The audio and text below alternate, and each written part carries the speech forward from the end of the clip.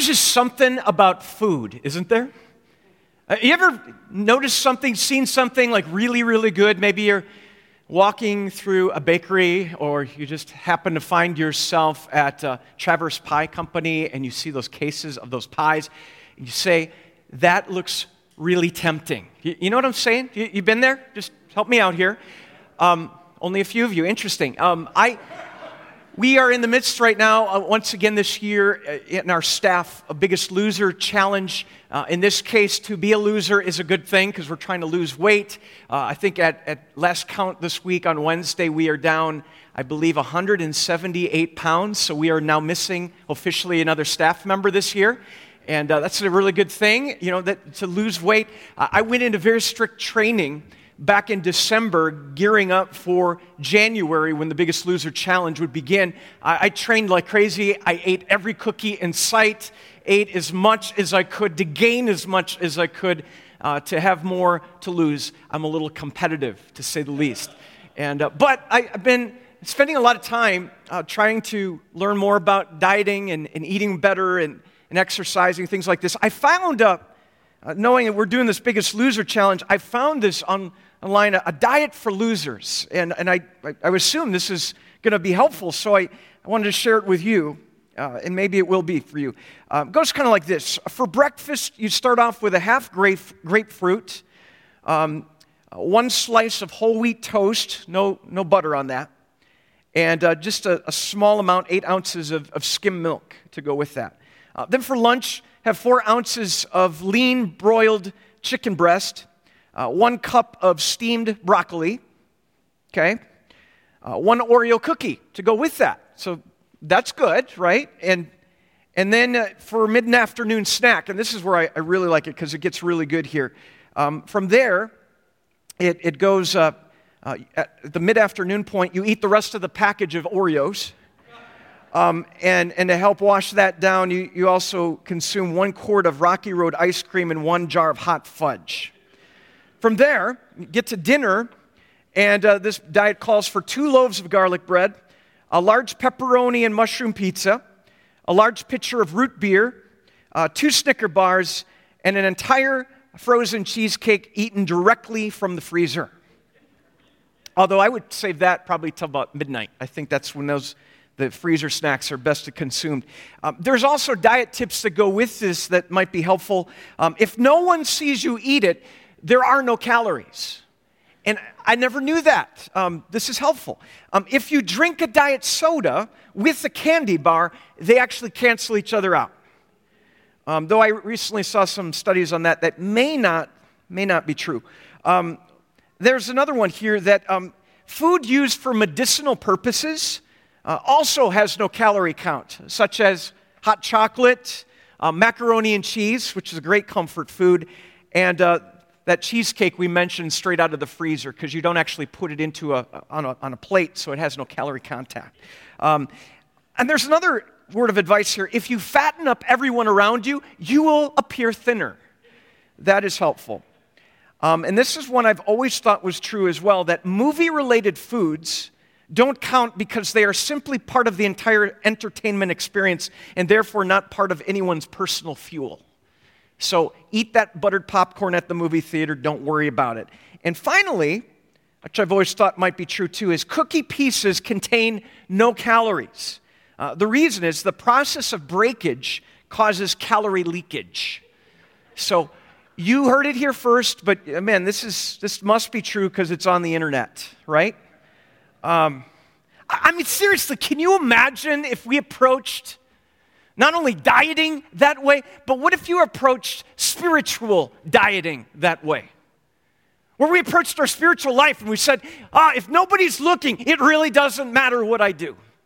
Or as long as it's okay or socially acceptable or it's part of the entertainment experience, therefore it doesn't matter if I watch it or engage in it, because after all, well, there's that old adage, everyone's doing it anyway, and at least I go to church at an LCMS congregation on weekends. Or maybe we say to ourselves, well, you know what, does it really, really matter if I feel this strongly about this, and it makes me feel good, therefore God wants me to be happy, and therefore it's got to be fine. even heard it said, sometimes in my own mind, right? You've done this, that passage, oh yeah, that's right. All things work for the good of those who love God, who've been called according to His purpose, and God knows all things, and He knows I'm in this situation. Therefore, if I sin, it must be His will. Wow, those are some theological, scriptural gymnastics, huh? Kind of reminds me of how Satan was throwing out God's word in the temptation of Jesus today. Can you imagine if we lived that way? We would just start explaining habits and sinful tendencies away. Reality is we don't really have to imagine, do we? Because we live it. We do it every day. It's part of our routine. We try to just chalk up reasons why this is acceptable, or we just continue to buck up against temptation, and we wonder, why do we struggle this way? But the funny thing is we keep maneuvering our life to be in places where we are tempted in those ways that we fail. Well, go figure. Temptation is a big deal, and falling into temptation is a big deal. Now, to understand this and put it in perspective, I want to open Scripture with you today. We're going to turn first to James chapter 1. I want to put this up here. Because put this in context of temptation. When tempted, James says, no one should say, God is tempting me. So that kind of takes that excuse away, saying, well, God put me in this context to test me and tempt me. Well, does God allow all things? Yes. But a lot of times it's our own, as we're going to find out, selfish nature that puts us in those places in the first place. For God cannot be tempted by evil. And some of you might already be thinking, wait a minute. I thought Jesus was tempted in the wilderness, and it says there God can't be tempted. How's that work? Well, this is about Jesus coming in the flesh, the incarnation in this broken world, coming to be our Savior, and not coming with a suit of armor, being isolated from reality. No, Jesus, according to his human nature, would also face temptation. We'll get more to that in a minute. Nor does he tempt anyone, but each person, here it is tempted when they are dragged away by their own evil desire and enticed. You see that? But each person is tempted when they are dragged away by their own evil desire and enticed. Now, before I read further, is it a sin to be tempted? This is an important clarification. Is it a sin to be tempted? Well, if it's a sin to be tempted, then Jesus sinned because he was tempted. No, see, the evil one has a target out on you. There's a target on your back. When you were born, you had a target on your back as a human being. And you know what? When you become a baptized child of God like Jack was this morning, that target gets a little bigger because we are now one of God's. And the evil one would love to take us down. And as we grow in years, I believe that target gets bigger and bigger, and confirmation, the target gets a little bigger. When we get out there and sharing our faith, that target gets larger and larger. You get married, and that target gets huge because now it's not just you, it's your spouse that bears that target together, and that target, and you have a family, and that target gets larger. The evil one is at work. And he's in the business of tempting, trying to take us down. The actual reality of being tempted is not a sin. It's what we do with it. And that's kind of an important clarification because I think sometimes Satan warps that. And when he's tempting us, he gets us to think because we feel tempted, therefore, I feel tempted, therefore I must have already sinned. Well, hang on. But he does go on to say, then after desire has conceived, it gives birth to sin, and sin, when it is full grown, gives birth to death. I've always thought it interesting how the writer of James has, brother of Jesus most likely, has chosen words that are about life, conception, and birth. And what is interesting here is the result of that conception and that birth is death. And he's making a very dramatic point in this. The temptation, and when we give into it, and our desires give into it, it conceives and ultimately gives birth to sin, and sin gives birth to death. Clearly, this is kind of important we learn about this, right? And Some time ago, I shared an example of this I learned as a kid. I remember it vividly because it just was so graphic in my memory of hearing a story about how Alaskan Eskimos hunt wolves. And the way they do it is, it's actually pretty easy. They take a sharp, razor-sharp blade. They dip it in blood. They put it out to freeze, then they dip it in blood again. They put it out to freeze. They do this over and over again until it forms basically a blood popsicle. And then they put the blood popsicle out in the snow, firmly planted in the ground, and then they just simply wait. And it doesn't take long because wolves have this keen sense of smell. They're hungry, and they can smell the blood, and they come from miles around, and a wolf will start licking at that popsicle, and as the blood melts in its mouth, it tastes really good, and it just only satisfies more and more, and the wolf says, this is good, this is awesome, this is really good, and the more it works away at that popsicle, what it doesn't realize is that taste of blood is now its own blood when that blade is having its effect on that wolf until it bleeds to death.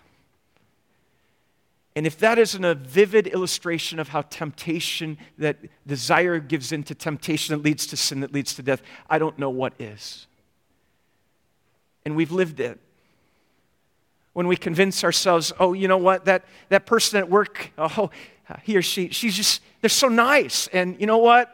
I'm not talking to my spouse at home anywhere. At least they pay attention to me. And so we start that conversation, and pretty soon those conversations move to very personal things and putting yourself in compromising places. Or maybe it's, you know, everybody cheats on their taxes after all. And we say, look, what's the big deal anyway? The government has enough money. Or we say, oh man, what's the big deal if I say that? It just feels so good. It's true about what that person did. What's the big deal if I just share it? You know what I heard about them? And gossip starts to flow freely. Or we say to ourselves, you know what? I really like this show. This is interesting. I'm learning about our culture by watching this show. And meanwhile, your thoughts are turning to lust. Or as our men learned at the men's breakfast just again, the rampant rate of pornography usage, not only now among men, but now even among women, and it's everywhere. It is taking over our culture. And the swimsuit issue of Sports Illustrated just came out because that's a sports magazine, so it's okay. Are you kidding me? What's going on? We're surrounded by it. And what does our diet consist of anymore? And what kind of excuses have we been making? When our God reminds us, temptation, when desire gives way to it, conceives, and it gives birth to sin and sin to death. Well, God's word goes on, and there's more we can learn about temptation in this that takes us out to the wilderness eventually. Let's turn to 1 Corinthians 10. When you face temptation, a lot of times what the evil one will do is he'll convince us we are the only one in the entire world struggling in this way, and that isolation only breeds more despair, and more despair often leads us to fall into more temptation and more sin and get into this pattern. But I love what Paul writes in 1 Corinthians 10:13. Let's read this together. No temptation has overtaken you except what is common to mankind. And God is faithful. He will not let you be tempted beyond what you can bear. But when you are tempted, He will also provide a way out so that you can endure it. You know what this verse actually gets rid of any idea of saying, you know what, this temptation is so bad, there's no way I can't resist it, therefore I'm just going to sin because it's impossible. If I don't, I'm going to die. No, you're not. First of all, you're not alone in the temptation. Secondly is, God is faithful. He will not let you be tempted beyond what you can bear. And even when you feel you are, He will provide a way out. What is that way out, do you think? One of the great moments in the gospel reading today from Matthew, where Jesus is out in the wilderness being tempted by Satan, is how does Jesus resist the temptation? What is the tool that He uses? Speak it out. God's word, right? And And I think it's profound and yet so simple to realize that Almighty God, who comes in the flesh as the God-man Savior of this world, who is tempted in the wilderness, what is the tool that he used to resist temptation? It's something that only God can use? No. It's something that he has made available to us, readily available more in our day than ever before. Is simply spending time in God's Word, growing in God's Word, even memorizing God's Word so it becomes part of our life, that it's part of really that artillery to face the thwarts and the attacks of the evil one. God's Word has power because God is present in His Word. The way out, Paul says. Sometimes Satan will convince us because we've fallen into temptation, into sin, and we are overwhelmed with guilt and shame. And so one of the other attacks he'll send our way is, you know what? You are unlovable. God would never, ever consider you someone who could be loved or saved. And so don't waste your time with God's Word. There's no point in doing that. You're not going to learn anything. You're not going to grow closer to Him because He wants you far away from Him. You see the lies that continue. And yet we spend time in God's Word, and guess what starts to happen? The powerful voice of the evil one starts to subside more and more because the stronger voice and the influence in our life becomes God's presence, more than just an hour on Sunday, but we're spending time in His life-giving, strengthening, faith-giving Word that also gives us strength during the week. Jesus once took His disciples. And it's interesting to me, as they went out, as He said, we're going to go out to the garden. And that night, just moments before He would be arrested and betrayed, He took them to a garden. And here's what He told them. Let's read this later in Matthew's gospel. Matthew 26:41. Jesus told them, He said, watch and, what did it say? Pray so that you will not fall into temptation. The spirit is willing, but the flesh is weak. Here's another tool Jesus gives His disciples, that prayer, time in prayer. We meditate on God's Word as they were with the living Word in His presence. They'd been spending time hearing Him teach. They'd received the Lord's Supper in the upper room, and now they'd gone out to the garden, and Jesus says, watch and pray so that you will not fall into temptation. And the spirit is willing, but the flesh is weak. They'd all just said, we'll die for you, Jesus. There's no way we would deny you, Jesus. And yet He knew that they would. In fact, moments later, they would run in fear for their lives. Peter in the courtyard would deny that Jesus was even anyone he ever met before. And as Jesus in Luke's gospel turns and looks at Peter, we're going to see that in a few weeks. But man, often we fail, don't we?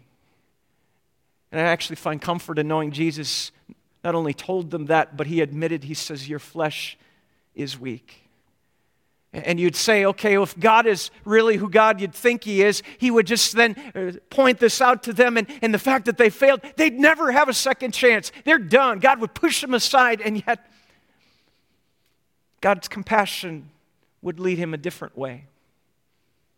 I love what Hebrews says about the incredible compassion of our God. Hebrews 4, for we do not have a high priest, the high priest office of Christ, the one who comes as the one who lays down the sacrifice and not just offering a sacrifice. He becomes a sacrifice as the great high priest, even the lamb who is slain for us, who is unable, not at all, unable to empathize with our weaknesses.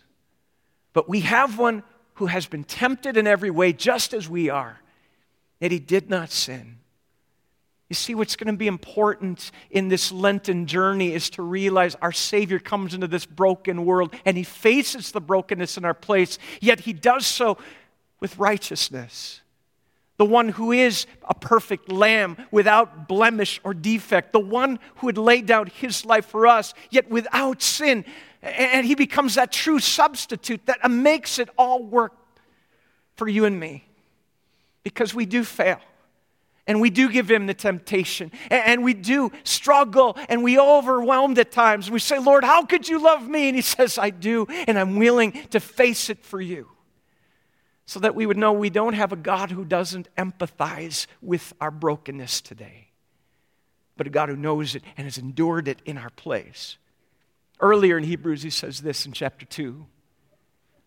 Because he himself suffered when he was tempted, he is also able to help those who are being tempted. To know you're not alone today in temptation. To know you're not alone in that struggle because our God has come near. And not only become that substitute to die in your place and rise again to give life and new life to you and forgiveness today, but also along the journey of our spiritual walk with him to be reminded we are not alone. Here he is. He's there to help us today. As we spend time in his word, as we spend time in worship, as we celebrate his presence of his Spirit in our lives, knowing we are not our own. We are bought at a price.